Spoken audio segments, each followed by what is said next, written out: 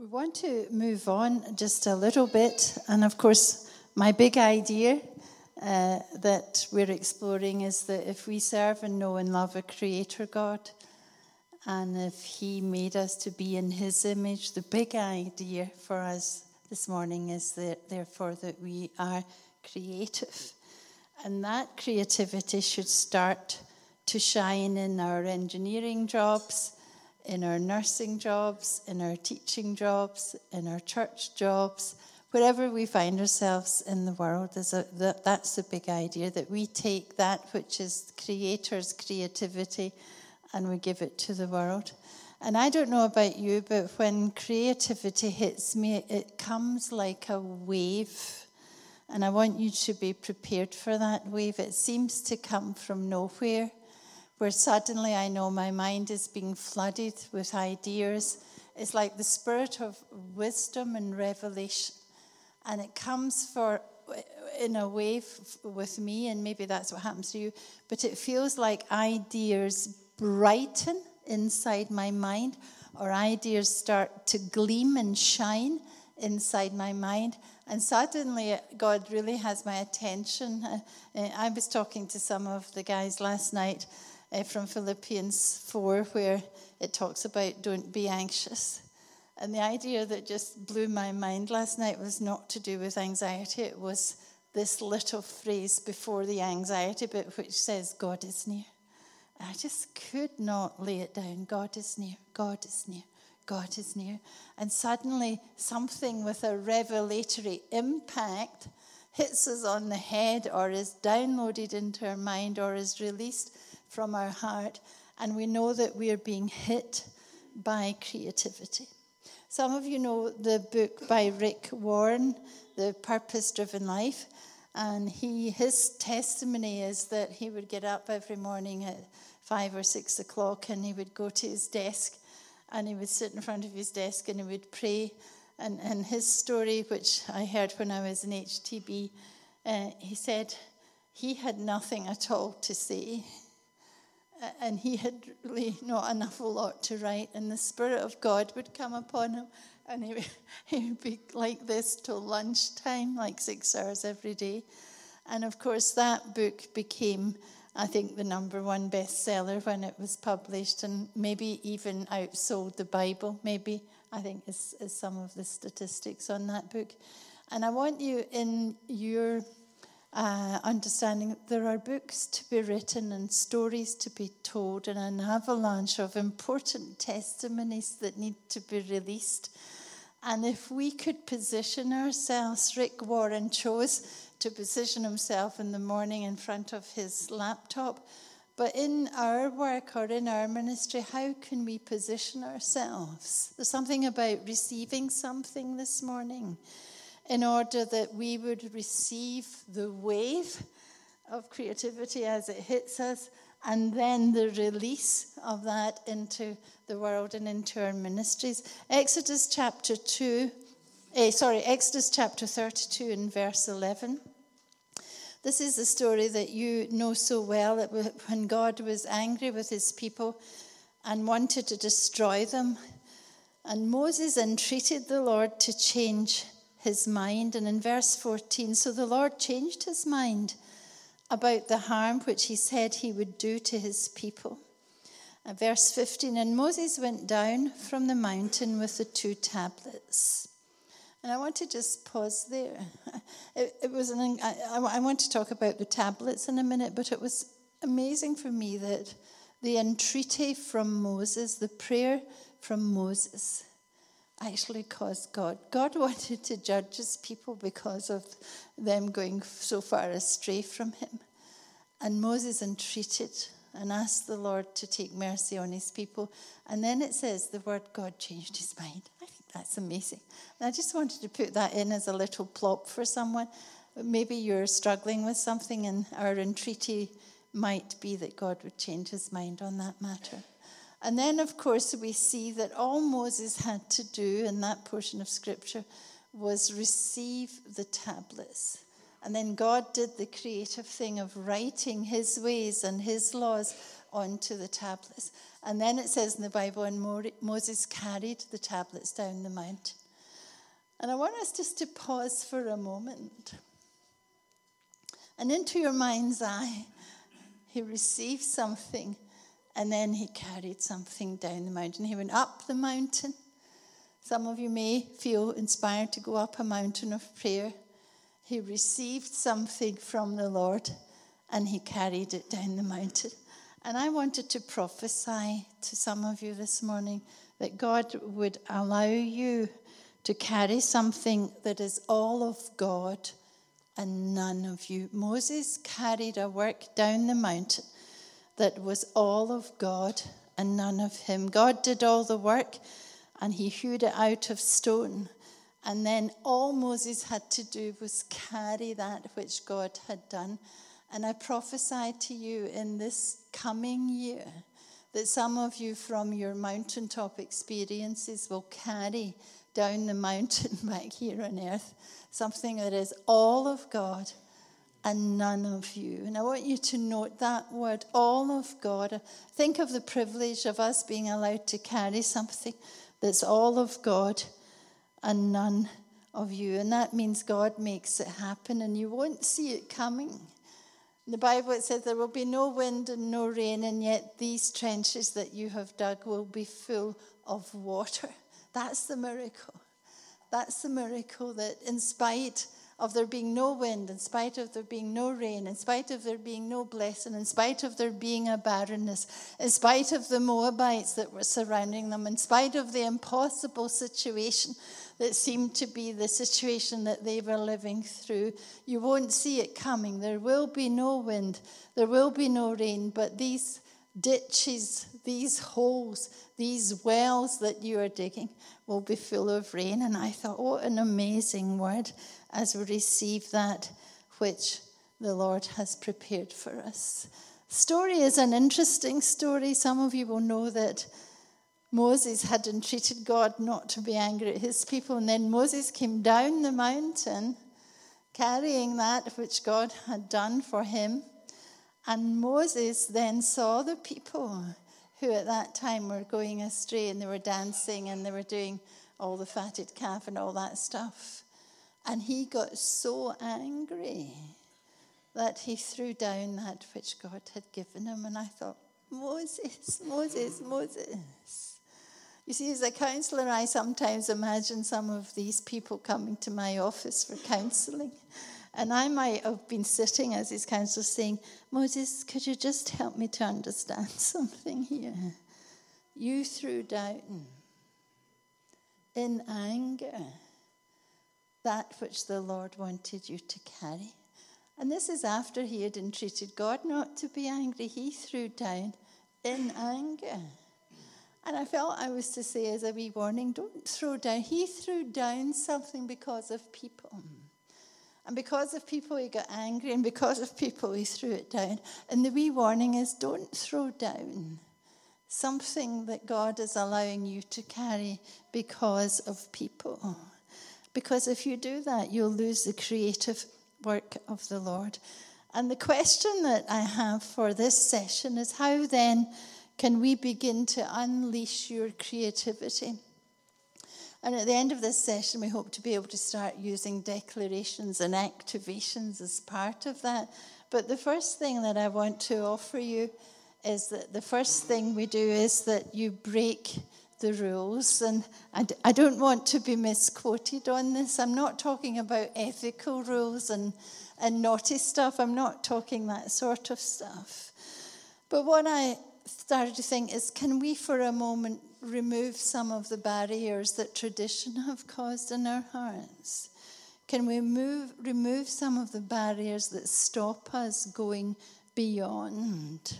Can we move and rub out from our minds some of the words that have been spoken into our hearts? I remember when I first was called to work for the Church of Scotland, and I remember speaking at, they have a big thing called the General Assembly, and all the ministers come, and it's a big thing, and usually Princess Anne or the Queen or somebody like that opens it.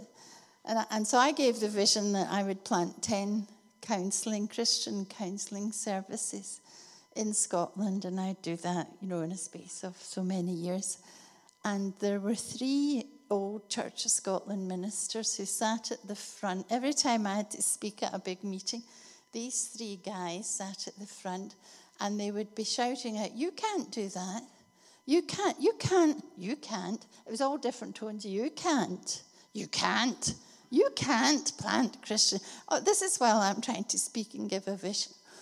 And every time they showed up at the meeting, I thought, "Oh, these guys are doing my head in." And I know we're supposed to be kind and turn the other cheek and forgive them, but I just thought, "Oh, there's the 3 Stooges. They're here again. Oh." And one day, their disapproval and their negative words and everything about them was just so preventing me in my mind from going forward. They held very important positions. And finally, I bowed my knees and I said, "Lord, I just cannot bear these guys. Please do something that would help me to be nice to them." And I remember one night I had a dream. And in the dream, God took me to heaven. And as I arrived in heaven, there was a beautiful big statue that had a big cover over it. And just as I arrived there, God went, "Ta-ra! Do you want to see this lovely sculpture?" And I said, "Yes." And here was a beautiful, beautiful person.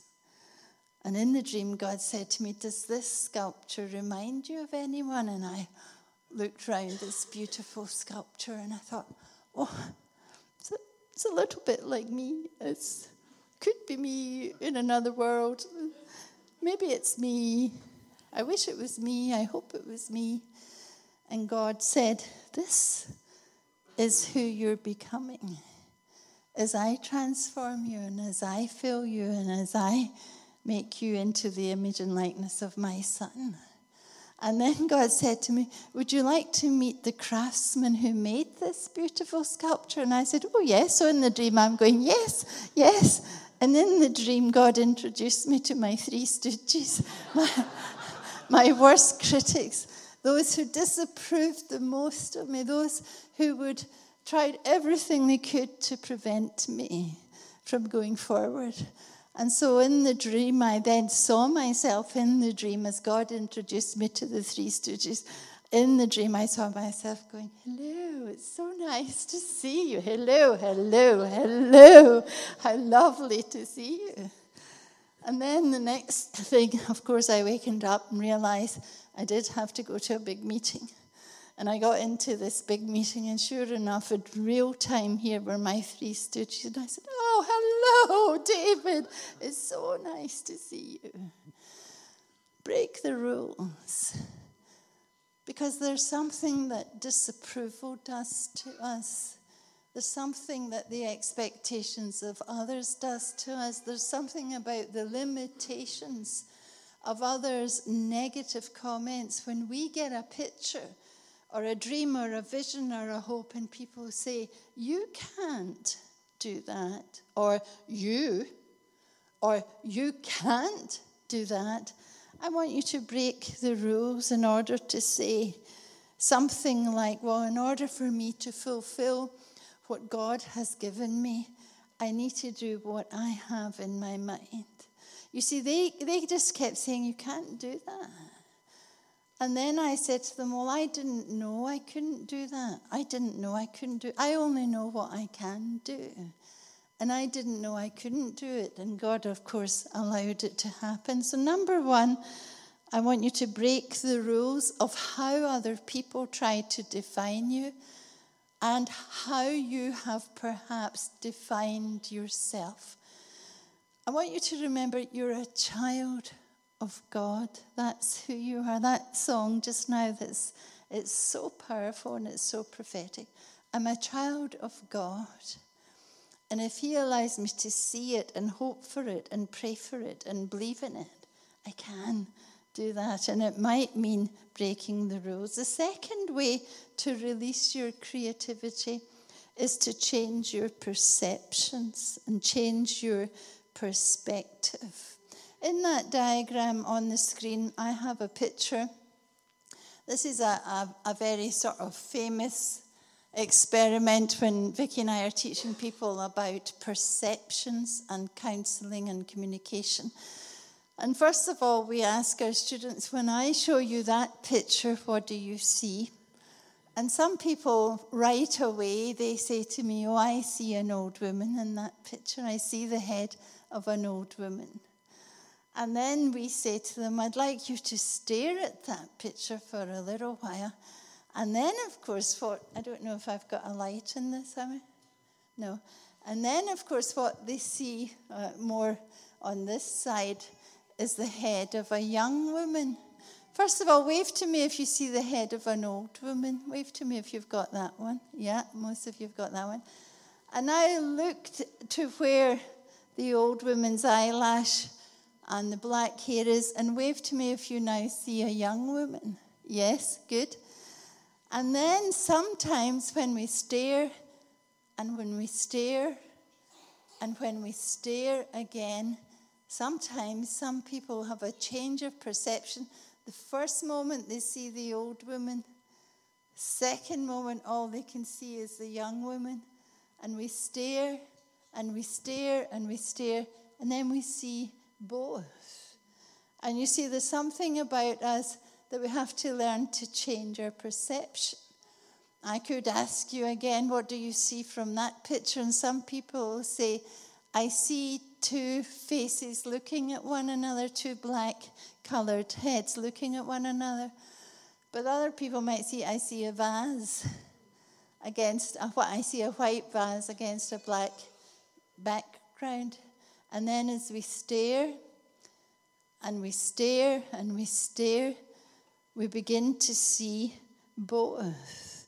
And here's my question. There's something, if we have to move in creativity and an anointing of the awakened mind, there's something has to happen inside that which we stare at with the eye of our heart until we actually allow God to change what we see.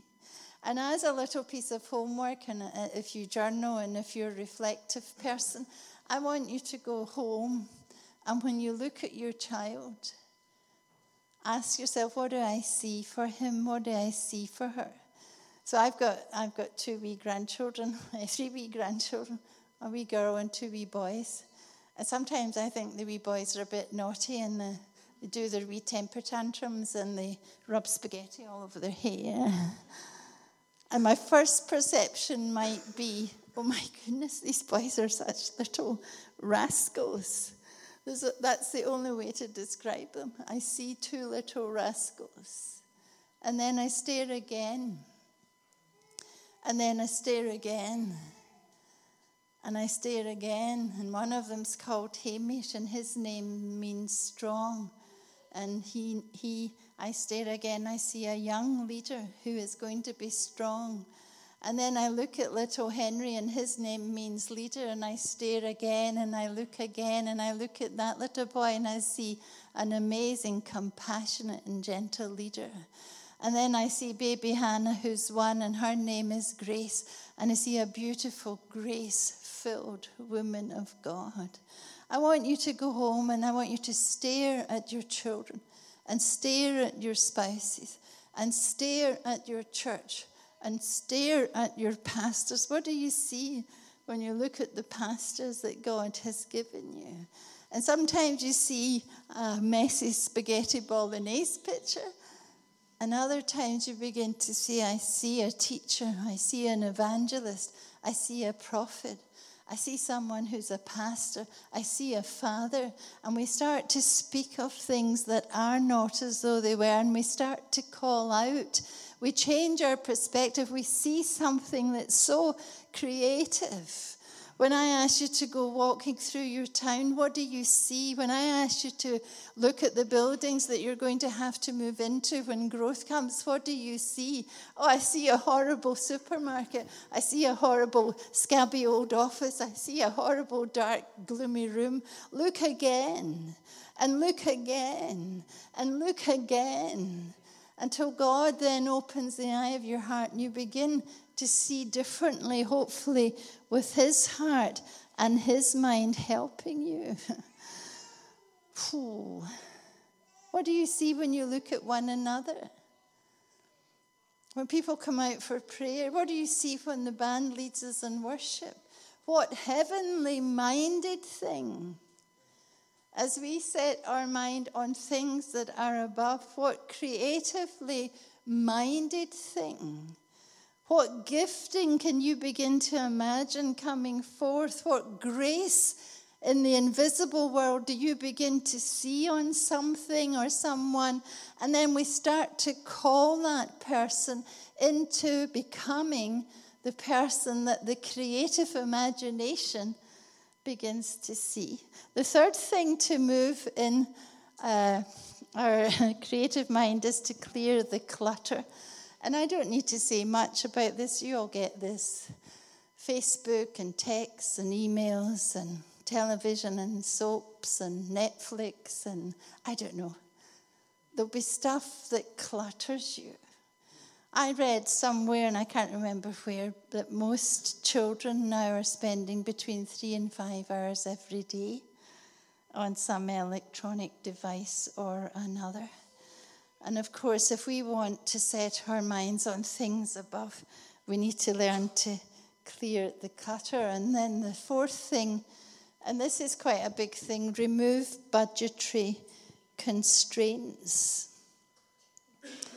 You see, our opening text in Ephesians 3 in the message was, He can do more than you can think or even imagine in your wildest dreams. So we know that that is truth. And we know that it's truth, as a man thinketh, so he is. We know that is truth. And so we begin to look at people. And then the first time we look at someone, we see an old woman. Then we see the possibility of another side of the person as a young woman. And then we look at buildings and we see, first of all, a building that might cost 1 million or 2 million or 3 million. And something in us, which is it's a good thing and a bad thing, but it makes us draw back because we think, we immediately say we could never ever release 1 million or 2 million or 3 million or 4 million to this thing. And so we draw back and we allow ourselves to be restrained by the budget. But something has to happen in our minds, and it's almost like taking our minds out of prison.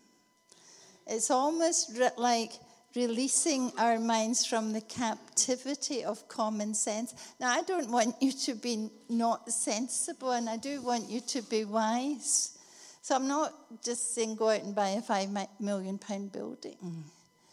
But there is something that just as we're about to go for the £5 million building, a budgetary restraint hits us and we draw back.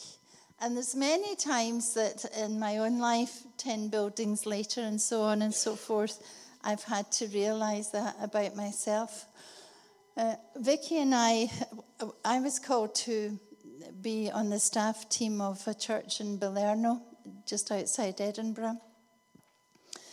And I looked all around Balerno as to where I could plant a wellness centre. And I looked, and I looked, and I stared, and I walked, and I prayed, and I couldn't see anything. And I invited Vicky to come on a prayer walk around Balerno with me. And we looked, and we looked, and we stared, and prayed and prayed and prayed in tongues. And suddenly an idea came to me. Now, this is a crazy idea that's beyond the budget. I realized for me to get the building I thought I wanted, I'd need to release a bigger and much more sophisticated building. There were people and there were stuff happening in a very, very nice house in a field that was full of horses, and that was the building I wanted. But they were using it. And I realized, and the people who were using it were part of my church, and it was a ministry using this building. And I realized if I could release an even bigger and better building, that I could say this would far more meet your needs than this little house on the prairie with the horses. And so I and Vicky, we marched round, and I don't know if you remember that This building was a big sort of factory place and it had nothing. And in Jesus' name, I saw it as a big office thing and a training thing and a this and a that. We released it in Jesus' name, and then we walked back to where the little house in the prairie was with the horses, and we released it in Jesus' name. But suddenly I realized I would need double the money for this to make this possible. And I just lost the budgetary restraint, and I got a release. There was a release of finances for that building, and then everything we needed to modernize and make this wellness centre bespoke and modern and appropriate and fit for use came in from God. And I want you to start seeing, it's this phrase that keeps coming to me as I think, see things, see people, see situations, see problems with the eye of your heart. And then the last little bit here, and this is what we want to do as we move towards our ending, storm the gates. And I thought it was quite appropriate that Alan started with Ephesians 3 and verse 8, where it talks about the manifold wisdom of God will be made known to principalities and powers in heavenly places. That was such an appropriate reading. Alan didn't know what I wanted to speak about. But of course, the more we move in our creative expression of God and taking back, I suppose, what belongs to us, the more the gates of hell and the more the enemy starts to encroach upon us. And when you think about the manifold wisdom of God, I would really like you to imagine every time we're in worship, like this morning when David and his friend, Amber, led us. You see, I want the thing that I imagine in those moments of worship, what I imagine is that you are all like multi-jeweled mirrors. So it's like this stone of our engagement rings that have all been, in whatever angle it catches the light, and it's sort of all beautiful. And I want you to imagine every believer as a mirror, but all beautifully carved. And you catch the light and the glory of God. When we're in those high places of worship and praise, the light of Christ starts to be released. And then as we move and worship and move our arms and start to prophesy and sing, at that moment, the enemy, we're storming the gates of hell. The enemy is seeing the manifold wisdom. It takes billions of us, billions of little mirrors reflecting the image of God, billions all around the world. But Vicky and I have been to China and South America and Asia and Malaysia, billions of different believers worshipping their God, reflecting the manifold wisdom of God as they worship. And then we start to storm, in that place of high praise and worship, we start to storm the gates. And we throw everything that we can at the gates of hell that are coming in to narrow down and push us out and remove us from the dream and the hope that we carry. And that's why my little video this morning, it's better to travel together. What I liked about that, they all got themselves together and then went, and they shot down the enemy. And in your prayer meetings, what I'm asking for is that you take a moment for what I call a wisdom consult. And the wisdom consult is something like, have any of you got any ideas for what the building in Portadown might look like? And one might say, well, I was hoping for this. And the worship team might say, well, I was hoping there'd be this. And the counselling team, of course, they'll say, well, I was hoping for the upstairs. And I was hoping for this. And I was hoping for that. And suddenly the hopes and the starings and the seeings of others in a wisdom consult start to come into our vision. And we start to storm the gates of hell, showing forth the manifold wisdom of God. It's amazing. Because as you throw all that you are and all that you have, and your wisdom, and your revelation, and your vision, the gates of hell will be pushed back and things start to open up. And then our last thought before I'm going to make you do a little bit of prophetic proclamation. It's something about understanding that we have the mind of Christ. In 2 Corinthians chapter 2 and verse, I think I might read from verse 9. This is so amazing. This for you today in our creative imaginings. It starts in verse 9. But as it is written, things which eye has not seen, ear has not heard, and which have not entered the heart of man, all that God has prepared for those who love him. And for us, God revealed them through the Spirit. For the Spirit searches all things, even the depths of God. For who among men knows the thoughts of a man except the spirit of the man which is in him? Even so, the thoughts of God no one knows except the Spirit of God. And then jumping down to the last verse, for who has known the mind of the Lord that he should instruct him? But we have the mind of Christ. Now, this is so phenomenal. And if I say of all the things, we can fill these days with many words. But if I say, forget a lot of the words I've said and just start to whisper, we have the mind of Christ. This is transformational. This is the key. This is the key to our imagination. This is the key to the manifold wisdom. This is the key to unleashing the creativity. You and I have the mind of Christ. And the phenomenal thing that's happening in neuroscience just now, I don't want to take too much time on this. Vicky and I have to study neuroscience in order to look at help our Christian counselors understand what's happening in the mind. But there's a book called Interpersonal Neurobiology. I don't suggest you read it. It's really by Dr. Dan Segal. I don't read it. Just trust me.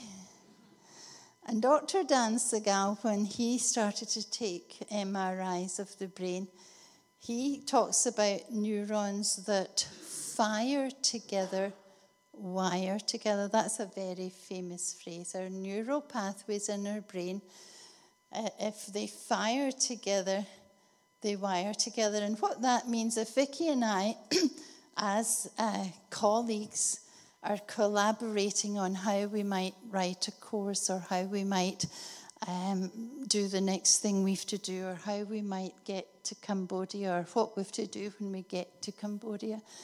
If the neuroscientists were giving us an MRI, what happens is as I say an idea, her brain lights up in a certain neural pathway. And then she says an idea back to me, and my brain lights up in the same neural pathway, in the same part of my brain. Then I say an idea, and back and forward, neurons that fire together, wire together. And then, of course, we want you to look at your relationship with the Lord. Neurons that wire together, fire together. And what I want you to imagine is how is God going to reveal his mind to us? The scientists have already got it. That we are in relationship with God. That we are continually in an internal dialogue with God the Father. That we are giving him our thoughts and he is giving us his thoughts. And his thoughts are higher. And so something has to happen in my mind to understand the higher ways and the higher thoughts. Something has to be illuminated in my little mind in order that those ideas that he starts to fire at me, we wire together, because in that moment we have the mind of Christ. Isn't that amazing? And we can see this. I'll give you some scriptural examples, and then we're going to start praying and doing some activations. 1 Kings 3, verse 5.